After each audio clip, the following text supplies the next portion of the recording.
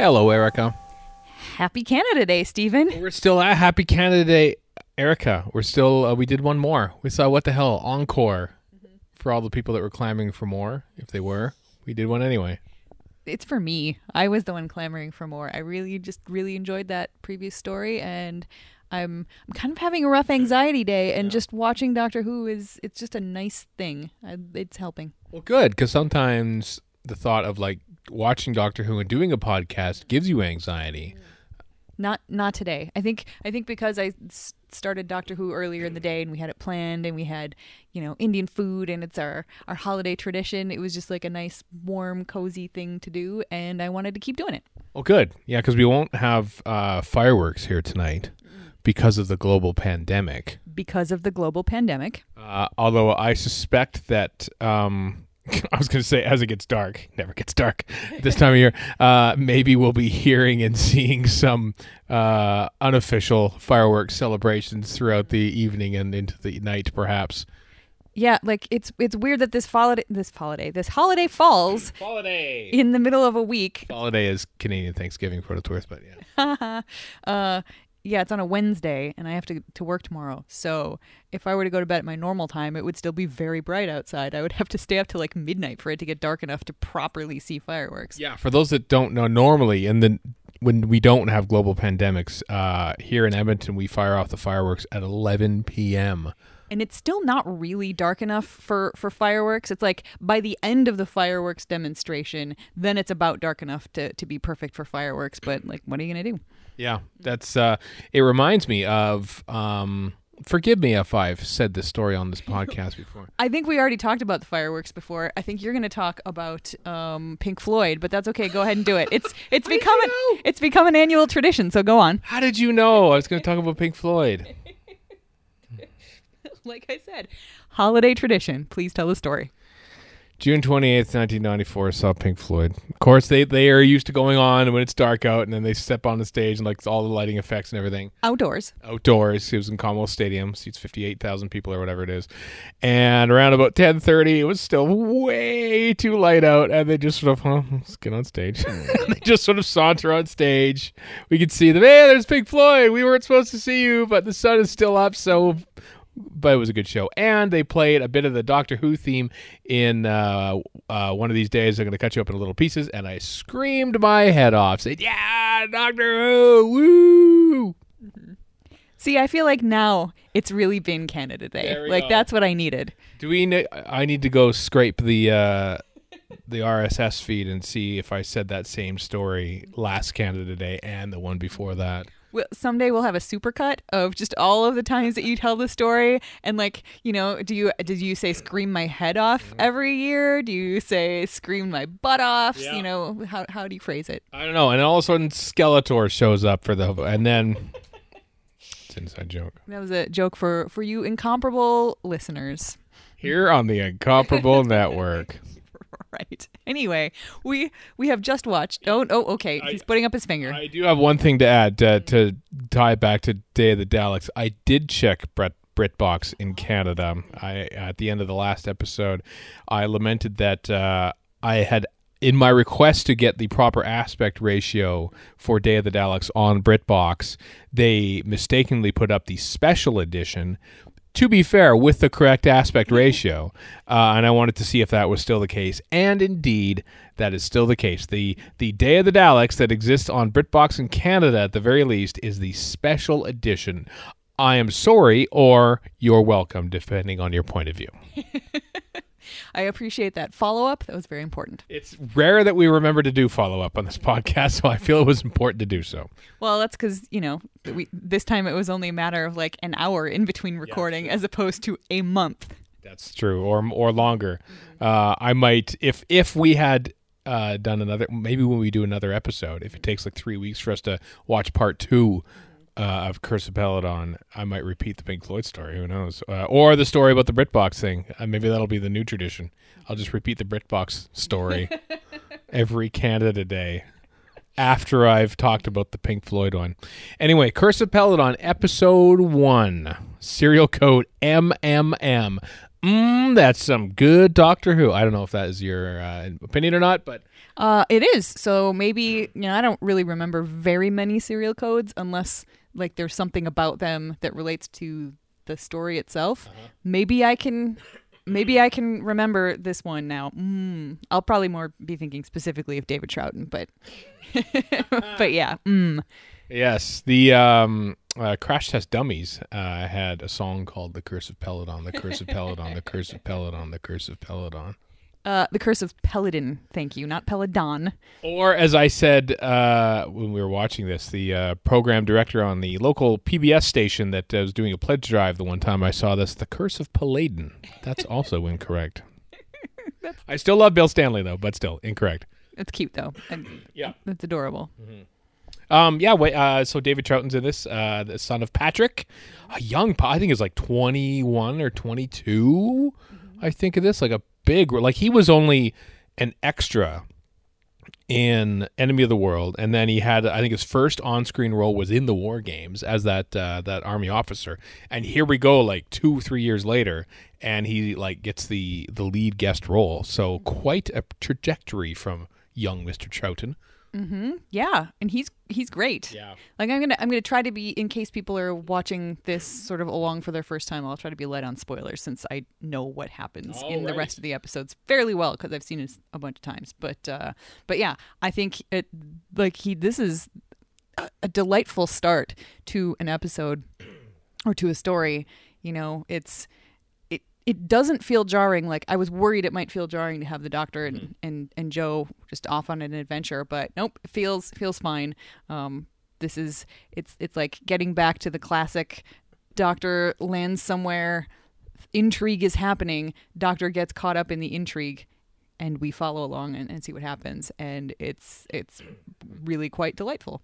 It is. I like the story. It was written at a time when the UK was in the final stages of deliberation about joining the European Common Union, for soon to be known as the European Union. They joined in 1973. This is 1972. So, yeah, how topical with Brexit and all that have happened. If you watch this episode in reverse, actually, it mimics what happened in Brexit. Including the giant statue of a monster falling. It's very odd, actually, how it works out that way. But yes, I think it's fun how the Doctor's just trying to take the TARDIS for a test run, and Joe just happens to be all dolled up for a night on the town. Like we mentioned that last story was peak hair for Joe. Like she really did have great hair. This is a different kind of peak hair because she's got her hair real done up, like special because she's going to go on a date. And it's nice that the dress that she happens to be wearing is a very sort of like princessy looking dress. Yeah. Like that comes in very, very handy. I wonder if that was arranged by whoever moved the TARDIS off course to say, oh, perfect. This is the perfect time. His companion is dressed for a night out, just like a princess would be.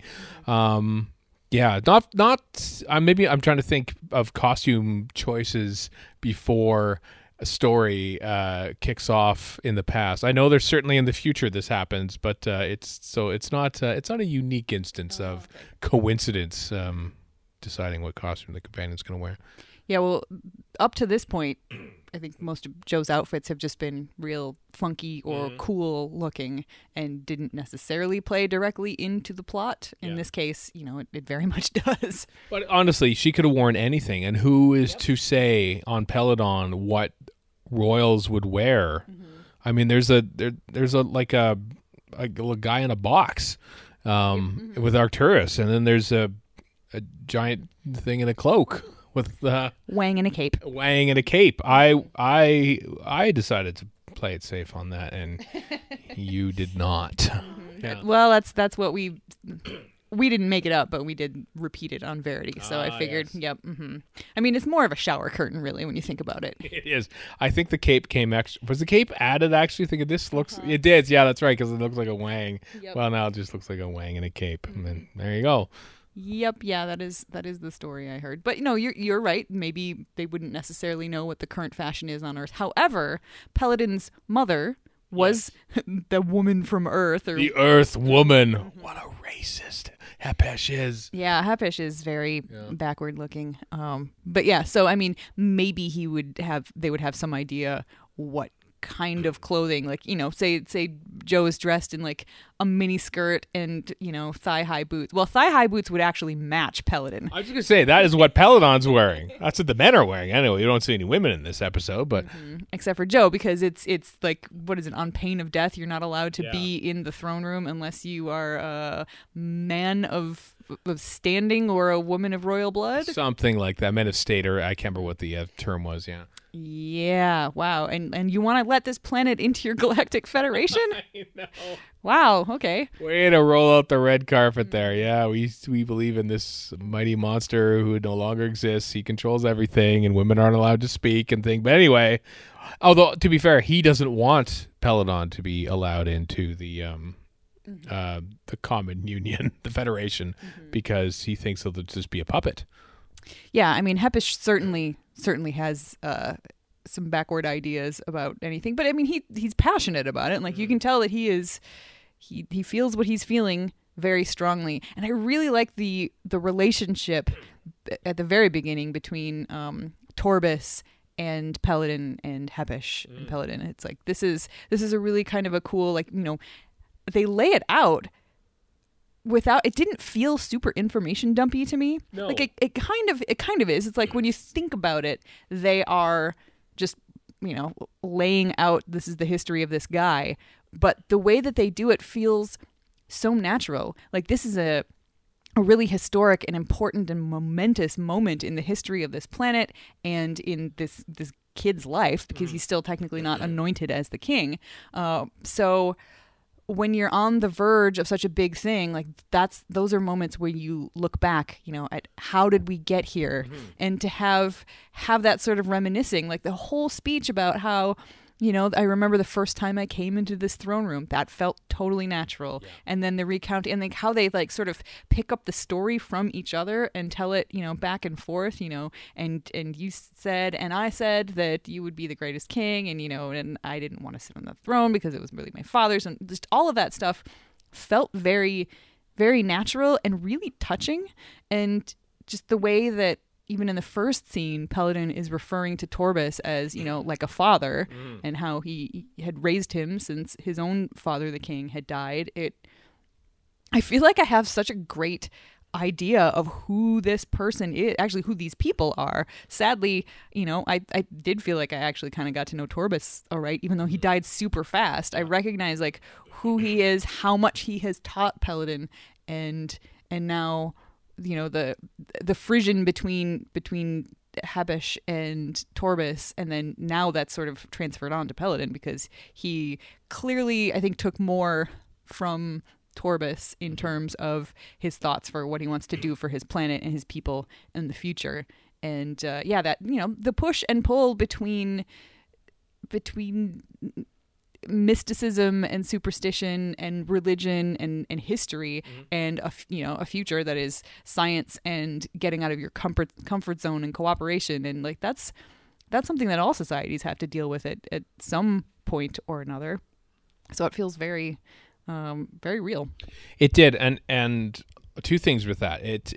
I thought like some of the expositionary dialogue and like stating of titles, I feel like since they were in the throne room, that feels like how like it's official speak. Like here we speak the official language of the court, and we state our titles, kind of like when you're watching like the House of Commons in question period, the right honorable something from they say the name of the riding where they're from, and not the actual person's name, and so it felt like a natural thing. And also, them just sort of telling the tale of what happened when you were a boy and all that. I feel like a society as steeped in tradition, perhaps stuck in tradition, they've probably had that same conversation many times before, but that's just what they do. They tell stories of the past. That's how they ensure and embolden their own traditions, by just keep telling the same stories to just hammer the point that this is where we come from. And perhaps that's why they are where they are right now, sort of debating why they should be in the Federation. Mm-hmm. Yeah, and like, the legend of the great Agador, like that's another thing that has clearly been passed down through generations. Although I thought it was kind of funny that Hepish is speaking up an awful lot when the questions have not necessarily been addressed to him. So like the delegations are asking questions, and Hepish is just jumping in and saying, "Oh, it was because of blah blah blah." But then, when one of the delegates says, "I think we need to hear this," I think it was one of the Ice Warriors, says, "I think we need to hear this legend." Hepish doesn't say, like, then he looks to Peladon to get permission, and Peladon nods, and then Hepish tells the story. I was like, why is that the only time you're asking for your ruler's permission, whereas you're just beaking off every other time you feel like you need to? And I understand why. It's because he feels very passionate that he wants to squelch this deal as soon as he can. Yeah. He's basically the doctor, where he is the spokesperson for the royal in the room, just as the doctor is for Princess Josephine, the negotiator. Well, the royal bit is just sort of there as an observing kind of thing. Yeah, I guess I hadn't really thought about that, because it struck me that Peladon wanted to speak for himself and rule for his people. But yeah, maybe that is the case. Lots of layers to this story already. Look at that. Yep. Yeah. And here in this story, this is the Jo that I was waiting for. All through the last story, when she's just sitting there meek and mild and, just basically standing to the side of the doctor with a scared or almost confused look on her face. I'm just shaking my head going, I know she's done better than this. And in my head, I also knew she will do better than this, because this is a fantastic story. Without going into future detail, I'm just saying here, just in episode 1, she's amazing. Yeah. Not only does she pick up right away, like what the doctor's saying. And I mean, the doctor obviously very smart as well. Somebody asking, is she of royal blood? He's smart enough, it's like from the Ghostbusters. When someone asks you if you're a god, you say yes. So he immediately, you don't know that quote. I don't remember that, no. All right, well, that's another movie that we need to watch. But after Willy Wonka and the Chocolate Factory, it'll be Ghostbusters. But yes, the doctor says, why do you ask? Yeah. Why do you even bother to ask? And then we learn about their backward throne room rules. And she is immediately on it. Like she plays into it. There's a very nice touch at the end when everybody's leaving the throne room, where the rest of the delegates do the thing. I love it in science fiction, television, and movies, where they create different body language for different people on different planets. Yeah. So here, the polite way to take your leave of someone, and I don't know, give fealty or whatever, is to put your hand up to your chest, palm down, and bend forward and bow. And everybody else does that. The doctor does that. You can kind of see the Ice Warriors sort of doing that to the best of their ability in their costumes. And Jo doesn't. Like, she gives a little bit of a nod of her head to show that, she recognizes she is an equal with him. And then, she follows it up by saying, "See you later," which I think was played for laughs. But again, what does Peladon know? Like, why would that wouldn't necessarily seem weird to him. So it didn't seem like he took it amiss, although the doctor did. Yeah. Yeah. Why are you wearing a dress? I mean, we should be wearing short shorts like I do here with long boots. What's the problem here? Yeah. He wouldn't have thought otherwise. Jo, it's just like, hey, cool, setting up date. This is fun. Yay. Yeah, and this is a case where there's actually some chemistry right off the bat. Like, I think there was some real life chemistry between the two. I think at the time, I feel like every single romantic interest that plays opposite Katie Manning, she was involved with at the time, either before or after or during. I don't remember, but I think there was some. Yeah. Can you blame them? Katie Manning is just a wonderful, lovely person and a delight, and just charming as all get out. Katie Manning has had a life. A life. I still think of the This or That she did with Kim and Sage from Head Over Fields and Ingrid Oliver at L.I. Who, when we heard a lot, like Katie Manning hung out with Jimi Hendrix. Yep. I mean, who had passed on by this point, but still, like this is the type of life. Brian Jones, Jimi Hendrix, Katie Manning. Yep. Yeah. Yeah, Ingrid Oliver, I thought almost was going to die on stage. She literally dropped her microphone because she was like, what is happening right now? Oh, that was one of my greatest moments at a convention because, Katie Manning. Katie Manning is the business. Yeah. I have boring technical notes, but I don't want to squash your otherwise awesome glee about this episode 1. I'm not done talking about Jo because she deserves it after the previous story.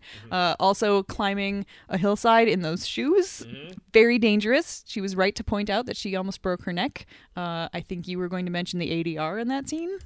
That was one of the boring technical things. So if you want to keep, is this my moment for that particular technical thing? Yes. The ADR in that because the wind blowing machine was way too loud for the actors to be heard, so they had to it's ADR in Doctor Who is rare. Please explain ADR. ADR is additional dialogue recording where the actors re-record their lines over top of their they dub their lines basically, and sometimes it's more successful than other times. My main complaint is when actors in what obviously looks like a very loud and crowded scene are just sort of like talking like this and like how wide you should be yelling. They are both yelling. They are both being directed well in how they're doing that.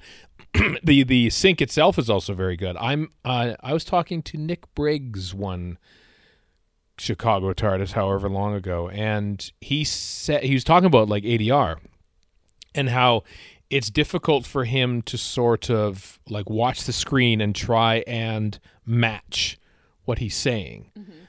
So instead, what he'll do is like just play it for me. Play the line for me. And then the TARDIS is over that way. And he'll remember the cadence. Oh, the TARDIS is over that way. He can just repeat it just that way. And so I wonder if that's how they did it, because it was bang on. Like I watched some of that. They go, that is alarmingly good for a TV show that often would probably just do things in one take. So good job on the actors and good job on Lenny Mayne directing them to be yelling in a windstorm, which is what they were. Yeah, we recently watched She's All That, which is a movie that I think is all that. I really quite like that film.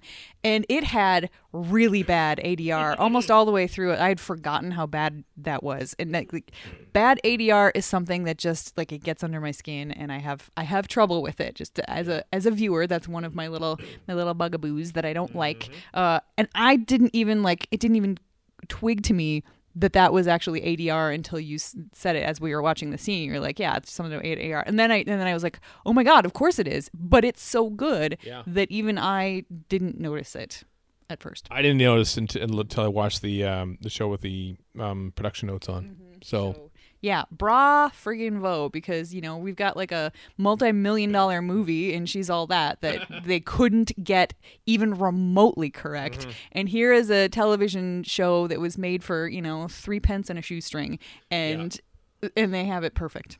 Yeah, maybe it's a BBC thing, because I remember there's a similar scene about yelling over a wind machine, essentially, in the first episode of Hitchhiker's Guide to the Galaxy in 1981, where David Dixon and Simon Jones both have to yell over it. And they actually have, like studio footage of them recording their lines over this. And it's like, that is amazing, because it's seamless, and they're yelling over wind, and that's how it should be. Yelling over wind. Maybe all ADR should just only be for scenes of yelling over wind. I agree. I think they should just play in. Honestly, I wonder if they do this. This is a bit of a tangent, but I was interviewing Nicola Bryant on stage at a Chicago TARDIS as well, and I was asking about how when she directed a Big Finish play, and I'm trying to think of how this went though, because she basically.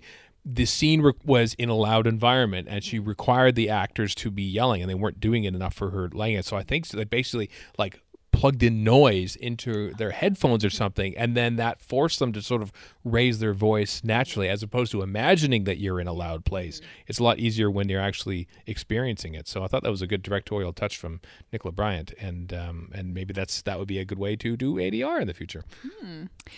This has been like one of the name droppiest episodes of Lazy Doctor Who we've had in a while. I am sorry, but at least it wasn't a like, oh, well, as you know, I spoke with, and then not, but I actually used those. It was important. It was, those were relevant experiences, right? Yeah. Oh, absolutely. I just Yeah. feel, you're kind of, it's definitely more relevant than the Doctor in the previous episode name dropping. Napoleon Bonaparte. Yeah, Boney. Yeah. Boney. I know. It's like when I was talking to Eccles on stage there at Gallifrey 1. No, do not do that. No. I did talk to him on stage, though. Jeez. Anyway, back to Joe. Yeah. Joe. I have one other bit of boring technical news, but that can wait. Yeah. Joe. Yeah, Joe. Also, she's the one that finds the tunnel, to get into the, which is the Doctor goes one way, she goes the other way. But I love her reaction. Like, come on, Doctor. And Doctor's like, what is it? It's a tunnel. Come on. It's just, that is great. I feel like their banter in this episode is some of the better Dr. Joe banter. And I do tend to think it works better when it's just the Doctor and Joe, as opposed to the Doctor, Joe, and the Brig. I don't think that triad works quite as well as just the two of them. So I like seeing them off planet and kind of playing off of each other in this way. Yeah, the line I actually don't catch the many times I've seen this before is when Princess Josephine is describing to King Peladon of their trials of the shuttle crashing, and the pilot was terrible or something like that. I've never caught that, and then the reaction of like the Doctor's what? Just like feeling kind of sheepish that he's the one that screwed it up. Yeah, somethingly inefficient was the term. Yeah, that was a good moment. I never caught that before. It's a good little bit of comedy there. Oh yeah, like I noticed it. I didn't catch the Doctor's reaction in the background, and I had not put together that. Yeah, sure enough, he was the pilot, and she was totally zinging him in a way that he could not respond under these circumstances. No, delightful. It's neat. I like the banter between those two. They both sort of give and get. The Doctor takes his in the previous story takes his gag off while Joe is still stuck with hers on. Is I have a good mind to keep you like that, just fun little banter, I didn't find that fun. I found that in that story, like if that had happened in this story, after she was kind of beaking at him a little bit in a fun way, maybe that would have been okay. But in Day of the Daleks, where she has nothing to do and is just asking questions, it felt really icky and no good to me. Well, now she gets her back up. Yeah, because she is the way that this has been set up for them, and the way that the Doctor has set this up is that she is his superior. So she's the one that's in charge, which I think is very funny. Anything else? We once again exceeded the episode duration while talking about said episode, even with the tangents about me interviewing people at conventions. And fireworks and Pink Floyd. I feel like if we cut it down to just the talk about this episode, we're probably in the neighborhood at the same amount of time. There was a giant mirror ball that came up out of the center of the stadium for Comfortably Numb, which ended the show. It was pretty... You would have been dazzled. Oh, my goodness. I can't even imagine. Yeah. I love a giant mirror ball. Was it at least kind of dark by then? Oh, yeah, because that was like 12:30, close to 1 o'clock in the morning at that point. So, yeah, it was pretty dark. I think there's a concert film from the 94 tour. If you need to get some sleep, I can find that and put it on for you. Yeah, that's the thing about me. Whenever I hear Pink Floyd, I immediately get sleepy. It's just the thing. I like the end of Dogs. 3 different... Or is it Pigs? I think it's Pigs. Anyway, it's got a bit of a rockin' beat to it. Sure. Did you have some other technical thing about this story you wanted to mention? David Gilmour is one of my favorite guitarists. Yes. I never interviewed him. I'm not sure if this was a conscious homage on the part of Dudley Simpson, but when the Ice Warriors, we don't even talk about the Ice Warriors that much. I love how they are, of course, treated with suspicion. Yes. through the Doctor's eyes, because in the past they are evil and they're bad guys, but right now they're not. We'll see in the future. But when they're hiding in the corridor behind the curtain, and then an ice warrior trundles by, the music starts. There's a bit of a timpani theme going on, and I'm wondering if that is a conscious homage back to the Seeds of Death, which Dudley Simpson also did the music for, which is very heavy in timpani, especially when Ice Warrior is on there. It's not the same theme, but it's the same instrument. I'm wondering if that is conscious or not. I wouldn't be surprised if it was conscious. I mean, he did both of them. So, I mean, how many years previous was that? Like 3? Yeah, I feel like that's not so long that you would have necessarily forgotten. So yeah, I did like that scene too, because there's an ice warrior. Yeah, that's bad news. And then suddenly we learn, these ice warriors are part of some galactic federation that's dedicated to peace. Yeah. What? I also love how, like, it's not like a dramatic reveal. Ice Warriors, look out! We just see it walking by in the hallway. I just think, what a great sort of like surprise, not even a surprise appearance of this past villain, just sort of wandering down a hallway. Yeah. It's great. Yeah, that is another thing that I really love about this story is we just jump right in, and there are so many aliens. It's not just like the Doctor and Joe end up on an alien planet, and now they're dealing with all of the people of Peladon. No. It's the people of Peladon, but you get Alpha Centauri there, and you get the Ice Warriors there, and then you get Arcturus that is like a gooey head under a dome on a box. Yeah, with a gun. Which destroys vases. Yeah, I feel like, and it's like, what if that vase was like a prized relic of this? Right. That was like dedicated to Agador, and you just destroyed it as a display of your own strength. Like, wow, or insecurity. Yeah, basically, that's what it came off like. But just the variety in the design of the aliens and their different voices. I will just say right now that I love Alpha Centauri. Love. love Alpha Centauri. Yeah, when we were at Chicago TARDIS a few years back. Who were we interviewing? Anyone? No. Well, possibly, but that's not germane to this. All right. There was somebody who had a bang-on amazing Alpha Centauri costume. That's right. Yeah, it was fantastic. But it was such a big costume, as you can imagine. Like it looked like Alpha Centauri. They couldn't get it home. Like, they had managed to bring it in pieces, and they constructed it to be able to trundle around the convention, and many pictures taken. It was fantastic, but they couldn't get it home. So at the end of the weekend, they were selling that costume for it was like $200 or $250 or something like that. And I remember we were there with Lynn and Michael Thomas.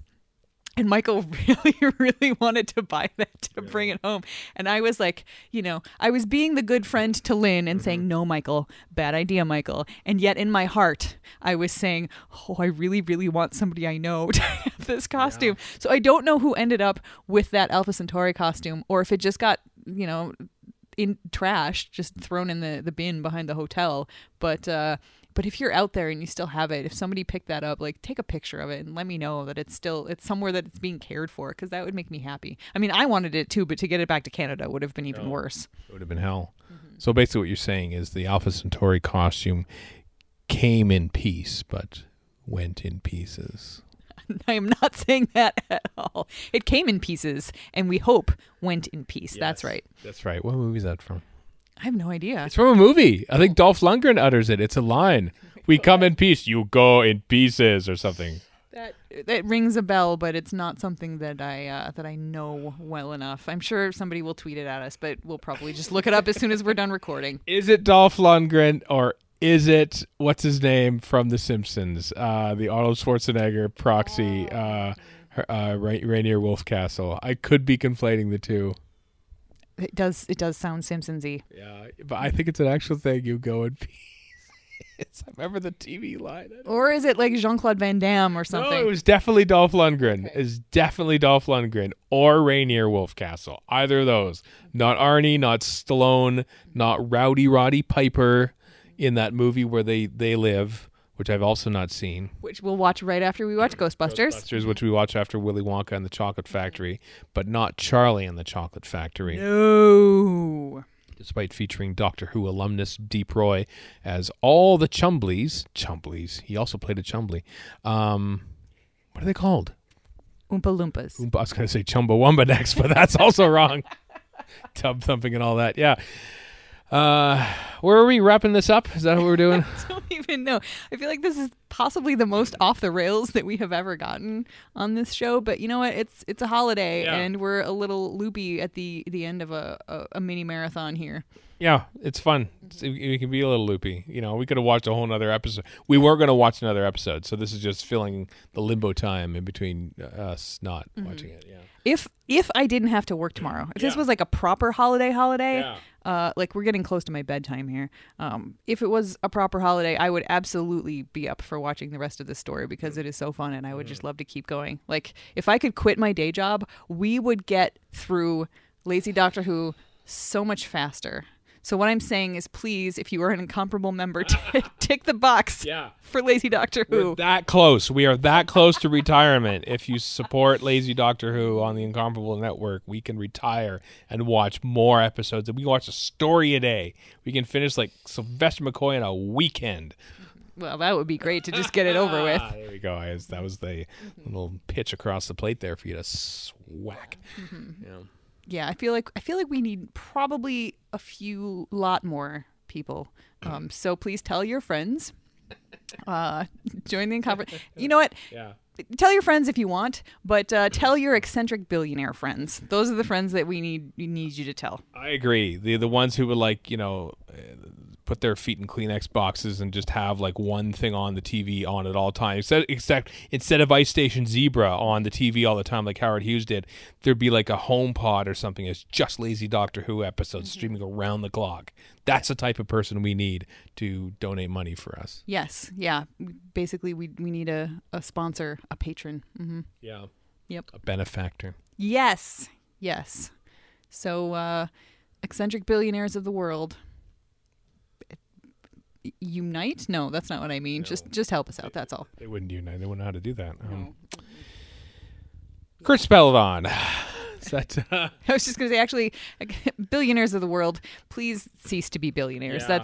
That's not called for, sirs. Actually, yeah. Give us your money, and then we'll spread it around a little bit more, possibly.